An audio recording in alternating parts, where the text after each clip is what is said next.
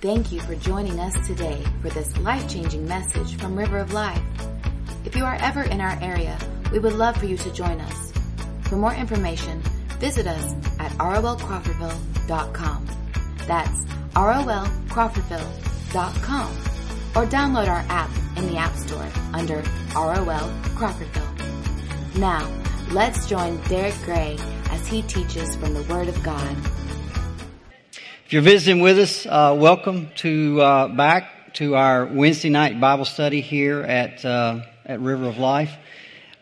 We are going through a study in the All Saints Ministry. I done something I never done before. I changed the name of it right in the middle of it. And if you ask me what is the All Saints Ministry, it's where we believe that everybody counts. Every saint matters. Every saint is a joint. Every saint is to be equipped. Every saint is to be working properly so that the body builds itself up in love. Now tonight we come to the seventh lesson in our series, and tonight we're going to be looking at the gift of shepherds, or the gift of shepherding. And as before, the relevant verses are still verses 11 and 12. It says that He, Christ, gave the shepherds to equip the saints for the work of ministry, for building up the body of Christ. Now, I'll begin tonight with the word as we've done for the last few. The word in Greek here is poimen, and it's translated in the ESV shepherds, and that's exactly what it is. It's meant shepherd 5,000 years ago. It meant shepherd 2,000 years ago, and it means shepherd today. A shepherd is just a person who feeds, nurtures, guides, protects a flock. It could be a flock of sheep or a flock of goats, but for tonight's lesson, we're going to specifically look at a shepherd who guards over or watches over a flock of sheep. Now, before I get very far tonight, I need to deal with a word here, and the word I need to deal with is pastor. Okay? And the reason I need to deal with this word is because depending on what translation you use, now I use the ESV, and the ESV translates the Greek word poimen as shepherd, and that's exactly what it is. But if you use the New King James, if you use the NIV, if you use the NLT or the NASB or some other translation, you'll probably notice that yours says He gave apostles, prophets, evangelists, pastors, and teachers. And so you may wonder, well, why is my translation different from his? Where did the word pastor come from? Well, you got to go all the way back to 400 AD. If you remember our short series we did a few weeks ago in the history of the Bible, in 400 AD, a guy by the name of Jerome translated the Greek into Latin. And they came up with what's called the Latin Vulgate, or the Latin Bible. Now, in Greek, that word is poimen, and in Latin, it is pastores, and it just meant shepherd. Now, what you have to remember is that Bible was the Bible for 1,000 years. So basically, from 400 AD to 1400 AD, that was the Bible in Latin. Now, I want you to think about that for a moment. Think about the King James and what an impact the King James has had on civilization, what an impact the King James has had on our language, what an impact it's had on society, and it's only been around just over 400 years. The Latin Bible was around for 1,000 years, so it had an incredible impact on the church and the world. If you go all the way back to 1382, and I like to look these up sometimes.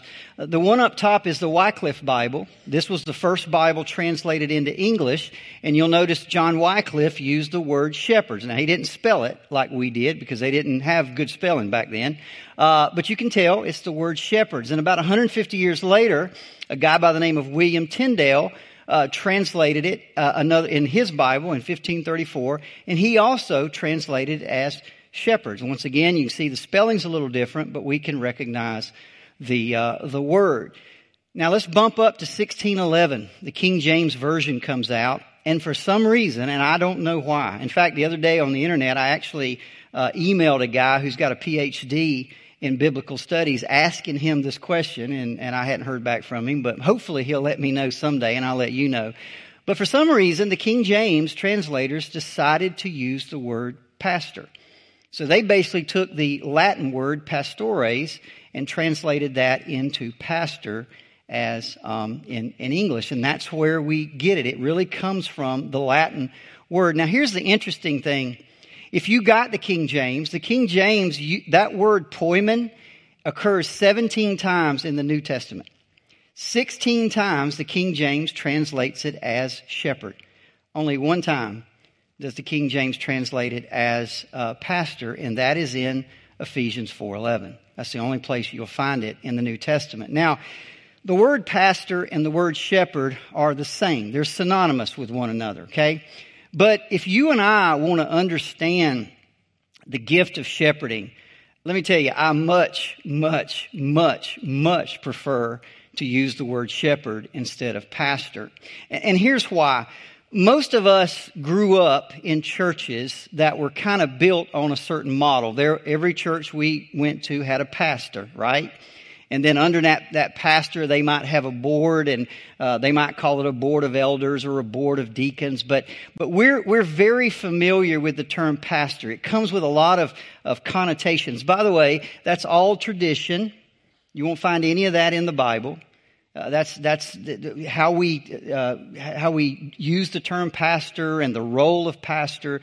You don't find that anywhere in the Bible. That's all just tradition, and we'll talk about that in a few weeks when the time comes. But the word pastor comes with a lot of connotations and a lot of tradition. But here's the other problem: if you go to the Bible, let's say you wanted to do a Bible study, and you wanted to find out, well, what is a pastor? What's the responsibilities of a pastor? What's the characteristics of a pastor? What should a pastor do? You're going to have a whole lot of trouble finding it in the Bible. In fact, the King James uses it more than anybody, and the King James only uses the word pastor 10 times in the whole Bible. 9 times in the Old Testament, every single one in the book of Jeremiah. I have no idea why. But the King James only uses the word pastor 1 time in the New Testament, and that's in Ephesians 4:11. The same thing is almost true. The New King James, the NIV, the NLT, you'll only find the word pastor in the Bible 1 time, and that's in Ephesians 4:11. And so you can see, if you go look up pastor, you're just not going to find very much. In fact, the ESV doesn't use it at all. But let me tell you, put in the word shepherd, and like a whole wealth of information opens up to you. The King James uses the word shepherd 91 times, I believe. The other translations all use it over 100 times. And if you add the word sheep to that, man, there's just a wealth of information in the Bible about shepherds and sheep. Very, very little about pastors. So I much prefer to use that word. Now, why is the word shepherding and this idea of shepherding, why is it so much in the Bible? Well, you got to remember the people of the Bible are extremely familiar with shepherding. Maybe a few. I used to keep sheep a while back. I had some property, and I kept some sheep, and so I know a little bit about them. But most people just don't shepherd sheep. We don't know much about them. But those people in the Bible were very familiar with it. And let me tell you, the Bible loves to use common themes to teach us. Right? When Scripture tries to get truth across to us, it loves to use things like fishing and farming and money. It loves to use things that everybody's familiar with to create analogies so that we can understand truth. And shepherding is one of those themes. There's a trivia. If you ever do any Bible trivia, one of the Bible trivia questions that'll come up is, who was the first shepherd? Anybody know? Genesis 4. You want to guess? Abel. Right. Adam knew Eve, his wife. She conceived and bore Cain. And again, she bore his brother Abel. Abel was a keeper of sheep, and Cain was a worker of the ground. So right in the first family, we've got a shepherd. You move throughout the Bible. Job is a shepherd. Abraham, Isaac, Jacob, Moses, when he left Egypt, you remember he became a shepherd for a while. Probably the most famous shepherd in the Bible is King David.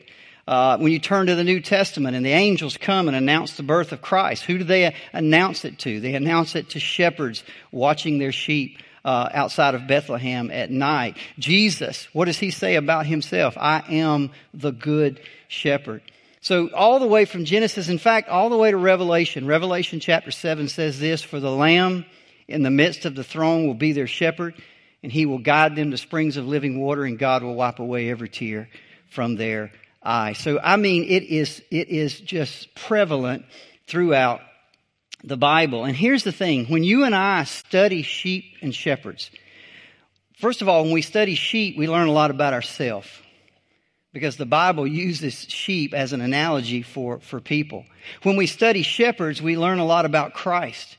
We learn what a good shepherd is. And when we learn about Christ and what it means to be a good shepherd, then we can also learn about the gift of shepherding. So that's what we're going to do tonight. For the next few minutes, we're going to look at sheep in the Bible. We're going to look at shepherding in the Bible. I'm going to hopefully show you a couple of really cool things that you maybe didn't know. But from that, we're going to learn about the gift of shepherding. So let's start with sheep. Now, in Scripture, sheep are basically synonymous with the people of God. Sometimes they will refer to all people. For example, Isaiah 53, where it says, all we like sheep have gone astray.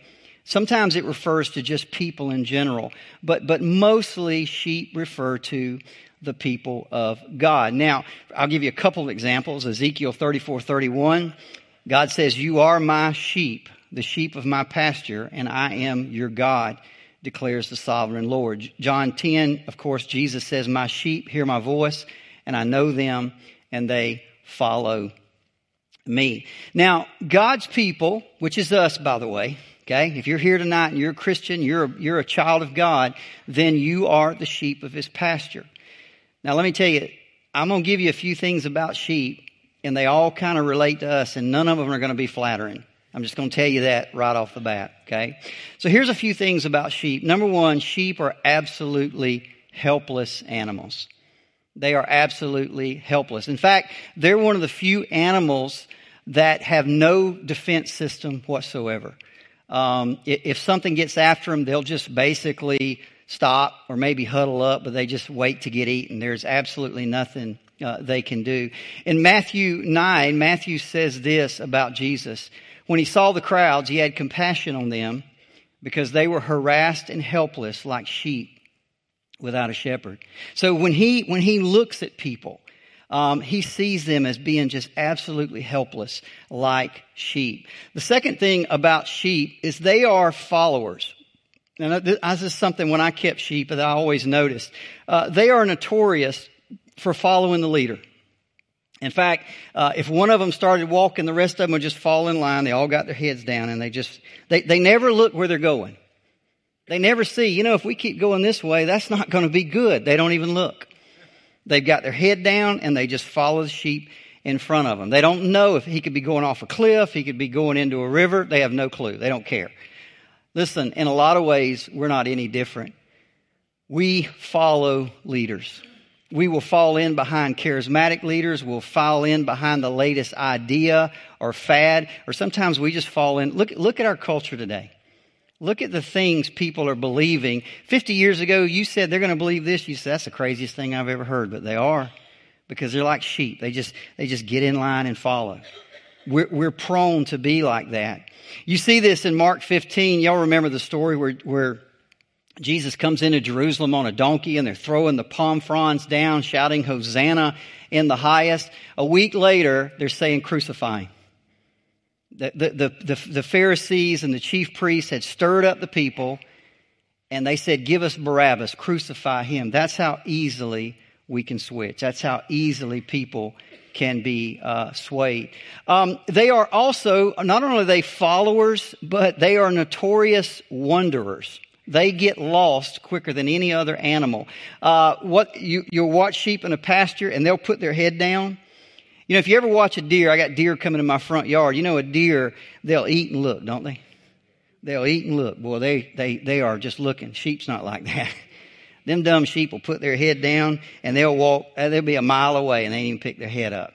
They're self-absorbed, they're easily distracted, and that's why they get so easily lost. Over and over in the Bible, you hear it say this. And by the way, sheep have no homing instinct at all.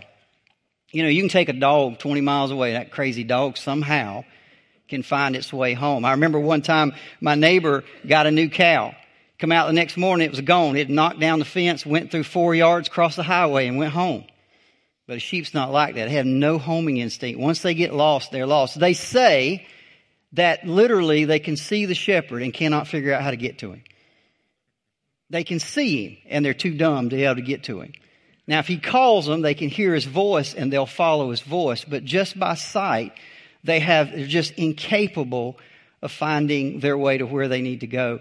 It's why Isaiah 53:6 says, all we like sheep have gone astray.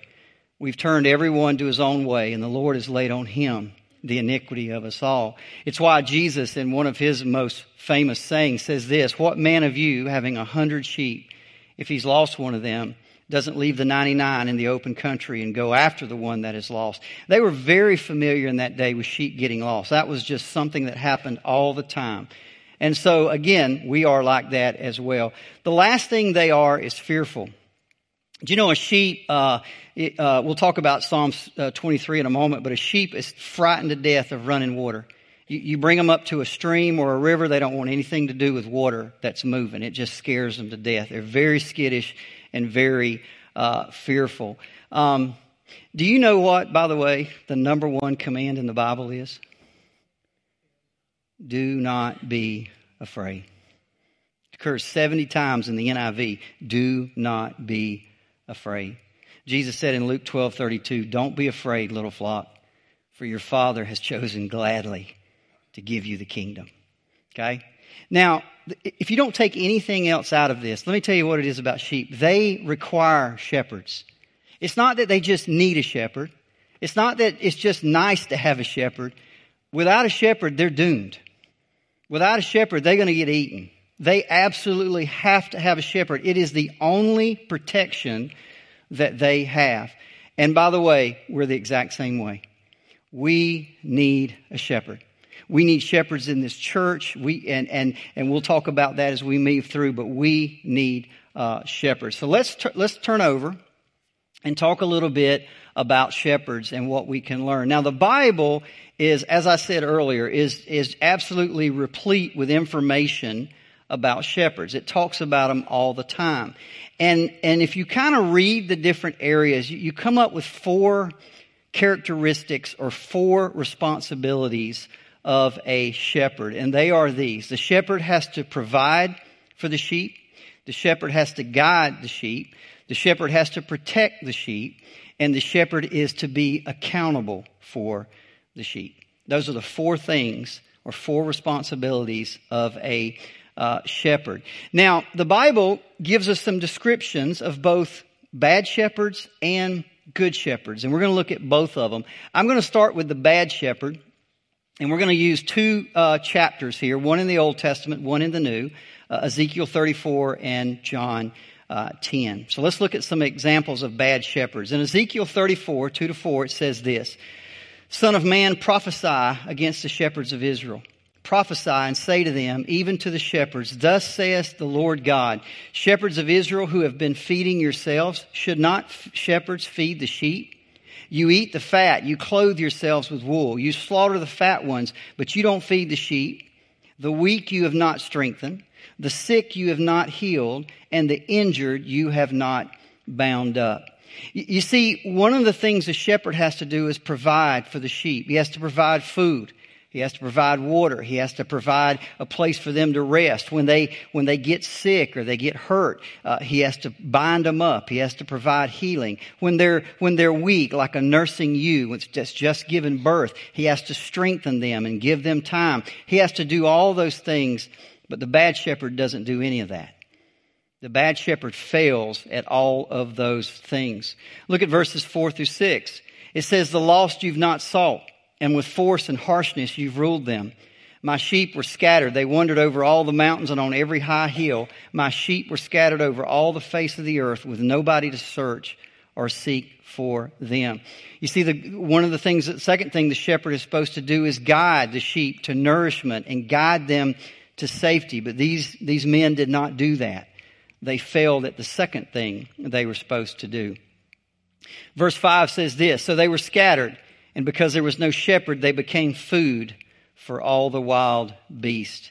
See, the third thing you're supposed to do as a shepherd is protect. Protect from wolves, protect from predators. And they failed to do that.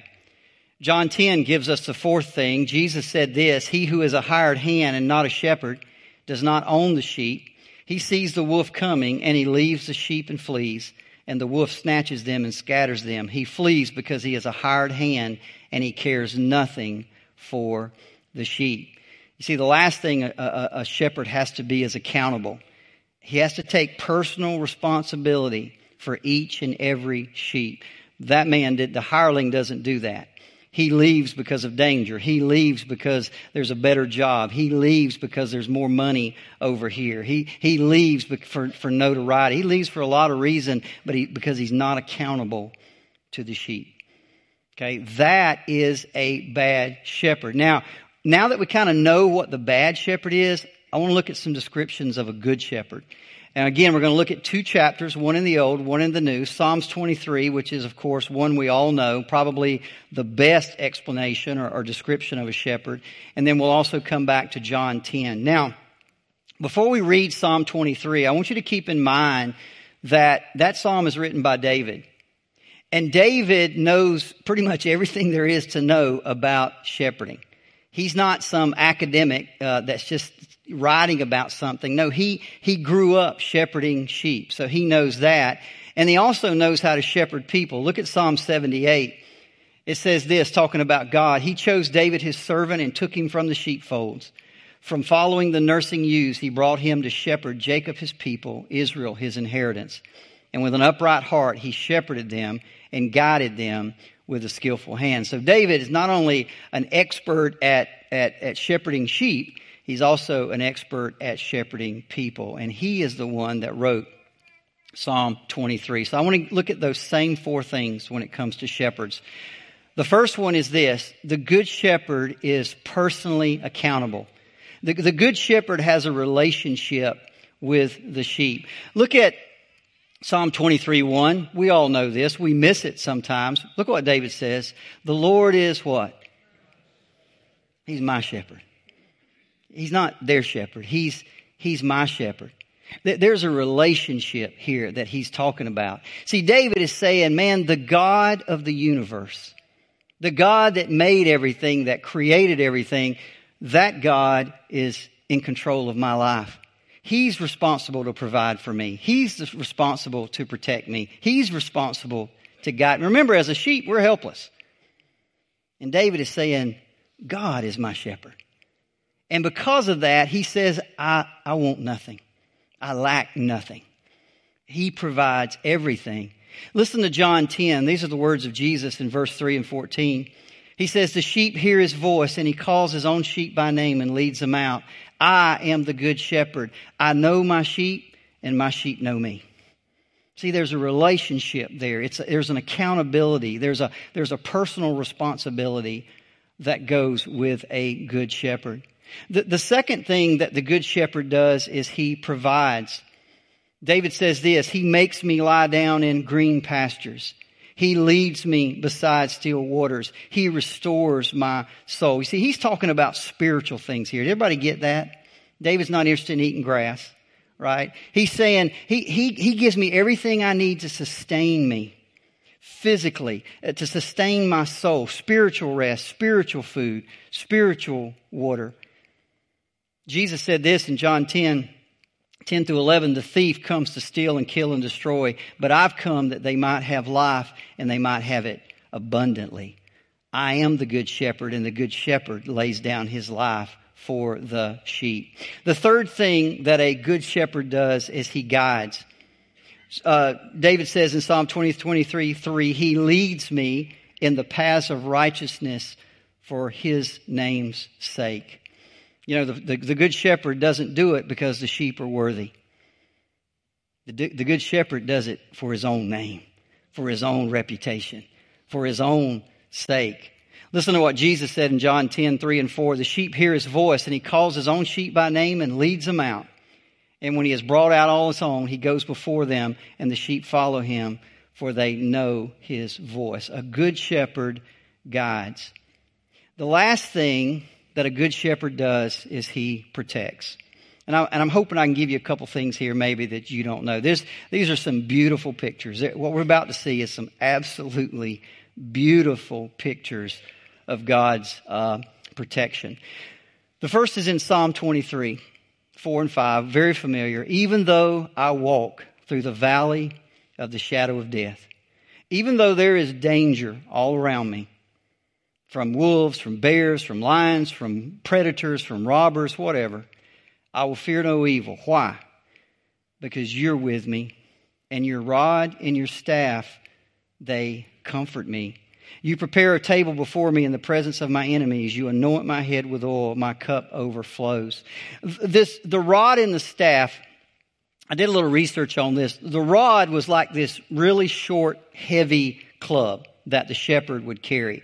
And it was used as a weapon to fight off robbers or to fight off animals. Okay, that's what it was used for. This is probably what David is talking about in 1 Samuel 17 when David goes to Saul and he says, I'm going to kill that giant. And Saul says, man, you're just a kid. What are you talking about? This is what David said. He said, David said to Saul, your servant used to keep sheep for his father. And when there came a lion or a bear and took a lamb from the flock, I went after him and I struck him. And I delivered it out of his mouth. And if he arose against me, I caught him by his beard and I struck him and killed him. See, he's not talking about a slingshot. He's talking about that club. I grabbed him and I whopped him over the head and I killed him. So this is probably the club that David is talking about. Your club, knowing that you're fighting for me. That gives me peace. That gives me what I need when going through the shadow of death. And then, of course, there's the staff. And we're all familiar with the shepherd's crook. Interestingly, this is not used it's not about the shepherd resting on it. It's not about the shepherd hitting anybody over the head with it.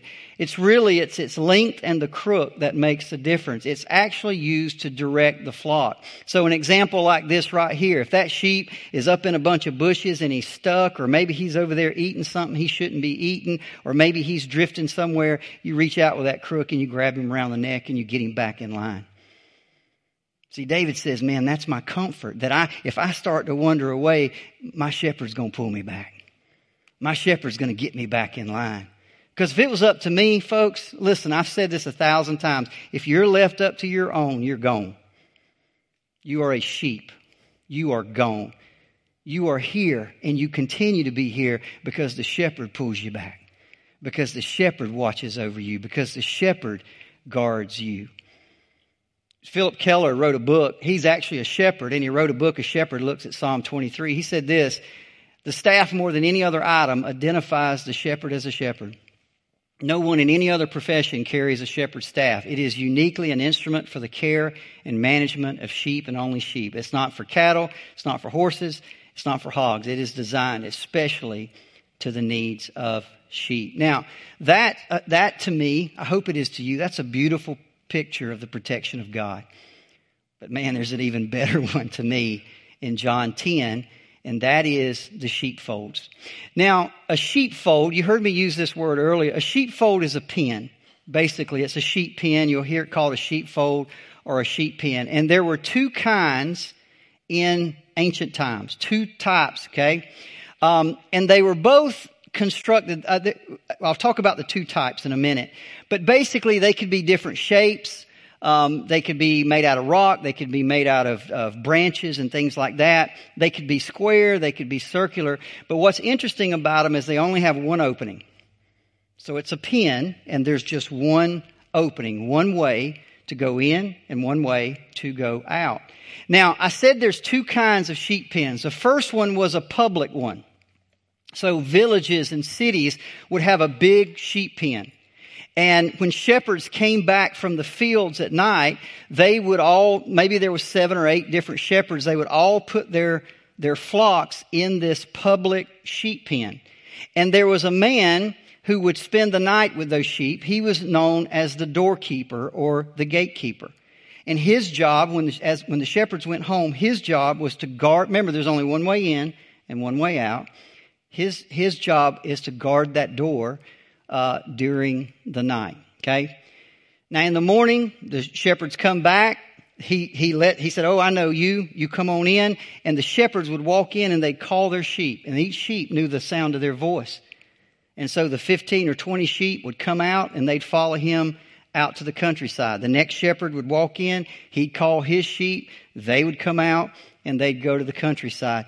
You see, this is what Jesus is talking about in John 10, 1 through 5. He says, "Truly I say to you, he who does not enter the sheepfold by the door, but tries to climb in another way, that man is a thief and a robber. But he who enters by the door is the shepherd of the sheep. To him the gatekeeper opens, and the sheep hear his voice, and he calls his own sheep by name, and he leads them out." That's the public one. Okay, so he's saying, I come, the gatekeeper opens the door, I walk in, I call mine. And they come because they know me. Okay? But there's another type of sheepfold. And this one is out in the countryside. So sometimes they go out and they take their sheep out, and maybe it's good weather. And they just stay out. Remember that the angel comes at Bethlehem and they are watching their flocks out by night, right? So if the weather's good, or maybe they've gone a certain distance away, they would just spend the night out in the countryside, okay? And what they would do is one of two things. They had these little pens built around the countryside. So they'd say, "Oh, okay, well, let's drive them over there. I know I've got a pen." Sometimes if they found themselves too far away, they would just build one. So they would just take a little enclosure and they'd make it out of branches and trees and things like that. But notice they both have one opening. Does everybody see that? There's one way in and there's one way out. Now, out in the countryside, there's no gatekeeper. There's nobody that you can hire to watch over the sheep. The shepherd himself has to be responsible to guard the opening, the one and only opening. And by the way he did that is, since there's no door, what he would do is he would lay down across the opening. He would actually lay across the opening and sleep. He would actually become the door in and out of the sheepfold. Okay, this is what Jesus is talking about in verses 7 and 8. Jesus again said to them, "Truly, truly, I say to you, I'm the door. I'm the door. All who come before me are thieves and robbers, but the sheep didn't listen to them. I'm the door. If anyone enters by me, he will be saved and go in and out and find pasture." Man, I just love that. That's so beautiful, man. I'm in the pen and he's the door. He's the protection. He's the guard. He's the one that's going to let nobody gets in without his say-so. Nobody gets into that sheep pen but through him. I am the way. I am the truth. I am the door. Nobody comes in except through me. Now you see, this example that Christ gives us of the Good Shepherd, the love, the care, the commitment, the sacrifice, that is exactly what God expects from those given the responsibility and the gift to shepherd his people, the church. Okay? If you are given the gift of shepherding, that's what he expects you to do. He expects you to try your very best to do what he does. To guard the sheep, to protect the sheep, to feed the sheep, to nurture the sheep. You see this, by the way, in Scripture, John 21. You remember the story after the resurrection. The disciples are out fishing. They look up on shore and there's Jesus cooking breakfast. And they go up to him, and this is what happens. It says, when they finished breakfast, Jesus said to Simon Peter, "Simon, son of John, do you love me more than these?" And he said to him, "Yeah, Lord, you know that I love you." And he said, "Then feed my lambs." And then he said to him a second time, "Simon, son of John, do you love me?" And he said to him, "Yeah, Lord, you know that I love you." And he said to him, "Then tend my sheep." And finally he said to him a third time, Simon, son of John, do you love me? And Peter was grieved because he said to him a third time, do you love me? And he said to him, Lord, you know everything. You know that I love you. And Jesus said, then feed my sheep. Do you love me? Feed my sheep. On that, Peter goes from that beach on that day, and many, many years pass. And he's experienced so much. And there comes a time when he's getting ready to die. The Lord's already showed him, your time is short. And he writes a letter. And in this letter, he says this to the elders of the churches. He said, I exhort the elders among you, as a fellow elder and a witness of the sufferings of Christ, as well as a partaker in the glory that is going to be revealed, shepherd the flock of God. Feed his sheep. Do it, shepherd the flock that is among you, exercising oversight, not under compulsion. Don't do it because you have to do it. Don't do it out of duty. Do it willingly, as God would have you. Don't do it for money. Don't do it as a job. Do it eagerly, not domineering over those, but being examples to the flock. Man, we're talking about shepherds. Not just a good shepherd, but people that have the gift of shepherding. What does that tell us? Do it willingly. Do it eagerly. Do it as an example. And man, I love that last part. And when the chief shepherd, the arch-poimen is the Greek word. When the great shepherd appears, you will receive the unfading crown of glory. Now, we've finished up the last few weeks with this same slide. How does this relate to us here at River of Life? When he says that he gave shepherds, there should be people in this church with the gift of shepherding. What does that look like? So let's ask a couple of questions. First of all, what is the gift of shepherding? What did we learn from all that? The gift of shepherding is manifested in people who make a long-term commitment to look out for the spiritual welfare of other believers. Listen, people with the gift of shepherding don't cut and run. They don't leave for a better opportunity. They don't leave for more money. They have personal commitment. They have personal accountability to the sheep. It's not a job. It's a calling. And they feel that to the very deepest part of who they are. Someone with the gift of shepherding, what are they responsible for? They have to feed the sheep. They have to strengthen the weak. They have to nurture the hurting. They have to guide. They have to protect. How do we feed? We do it through teaching. Just what we're doing here tonight. We're feeding the sheep. How do you strengthen them? You exhort them. You encourage them. How do you nurture them when they're weak and they're failing? You show mercy. How do you guide them? You do it through wisdom. You do it through counsel. How do you protect them? You discern. You see the wolves trying to come in the door and you make sure that does not happen. But you are the shepherd and they are under your care. By the way, if you really look at the gift of shepherding, I don't know how you do it without other gifts. And in other words, a shepherd really has to be able to teach, for example, or maybe have the gift of mercy or the gift of exhortation. Just being a shepherd and having a heart of the shepherd, you got to have some other things that go alongside with it. One of the things you see in Scripture, for example, if you're an elder in the church, you got to have at least two gifts.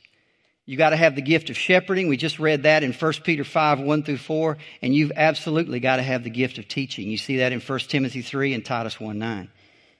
So if you're going to be an elder, you got to have the gift of shepherding and you also have to have the gift of teaching. Okay? Now, you may be sitting there tonight asking yourself, somebody on the phone today asked me this question. How do I know if I have the gift of shepherding? I think it's real simple. I really do. If you got the gift of shepherding, then you not only understand the level of commitment that's required, you welcome it. You don't just understand the level of service and love and commitment and sacrifice that it takes to be a shepherd, you embrace it. You embrace it because it's a calling. You understand that to be a true shepherd, it takes all of those things. So I would say this, if you've got in your heart, and not everybody does, not everybody has the gift of shepherding, but if you've just got this desire in your heart that just wants you to look out for the spiritual welfare of others, then you've got the gift of shepherding. You've got it. I mean, by the way, you don't conjure that up. You don't make that up. You don't get that out of a book. That's a gift from God if you have it. Now, by the way, who can have the gift? I see absolutely no restrictions in Scripture on that gift. It's men and women can have it, not just elders. Now, by the way, elders will have the gift of shepherding. But you can certainly have the gift of shepherding without being an elder. In fact, I would think about this for a moment. How great would it be if every small group leader had a gift of shepherding? How awesome would that be? How awesome would it be if every youth leader had the gift of shepherding? If every children's worker had the gift of shepherding? And they would literally put their arms around those in their group and take personal responsibility for those souls. How awesome would that be? In fact, I ran across this incredible, I thought I'd point this out to you. I ran across this week. There's a church in Chicago. It's called Calvary Memorial Church. They got almost 1,400 people in their church. 1,400 souls that need shepherding. They just couldn't do it. You couldn't hire enough pastors, really. You don't have enough money to hire enough pastors that can reasonably shepherd 1,400 people scattered out over a geographical area. So here's what they did. They started a shepherding ministry. They sat down with a map on a table and they marked out every address of every person that's in that church. And then they divided it into 25 geographical areas. And then they recruited 25 couples, 25 husband and wife shepherd teams that would take the responsibility to shepherd every single soul in their geographical area. I thought that's awesome, right? I mean, those husband and wives teams accept personal responsibility for every person in their area. They call them, they visit them, they pray for them, they counsel them, they shepherd them. And they say their church is just exploding because of that.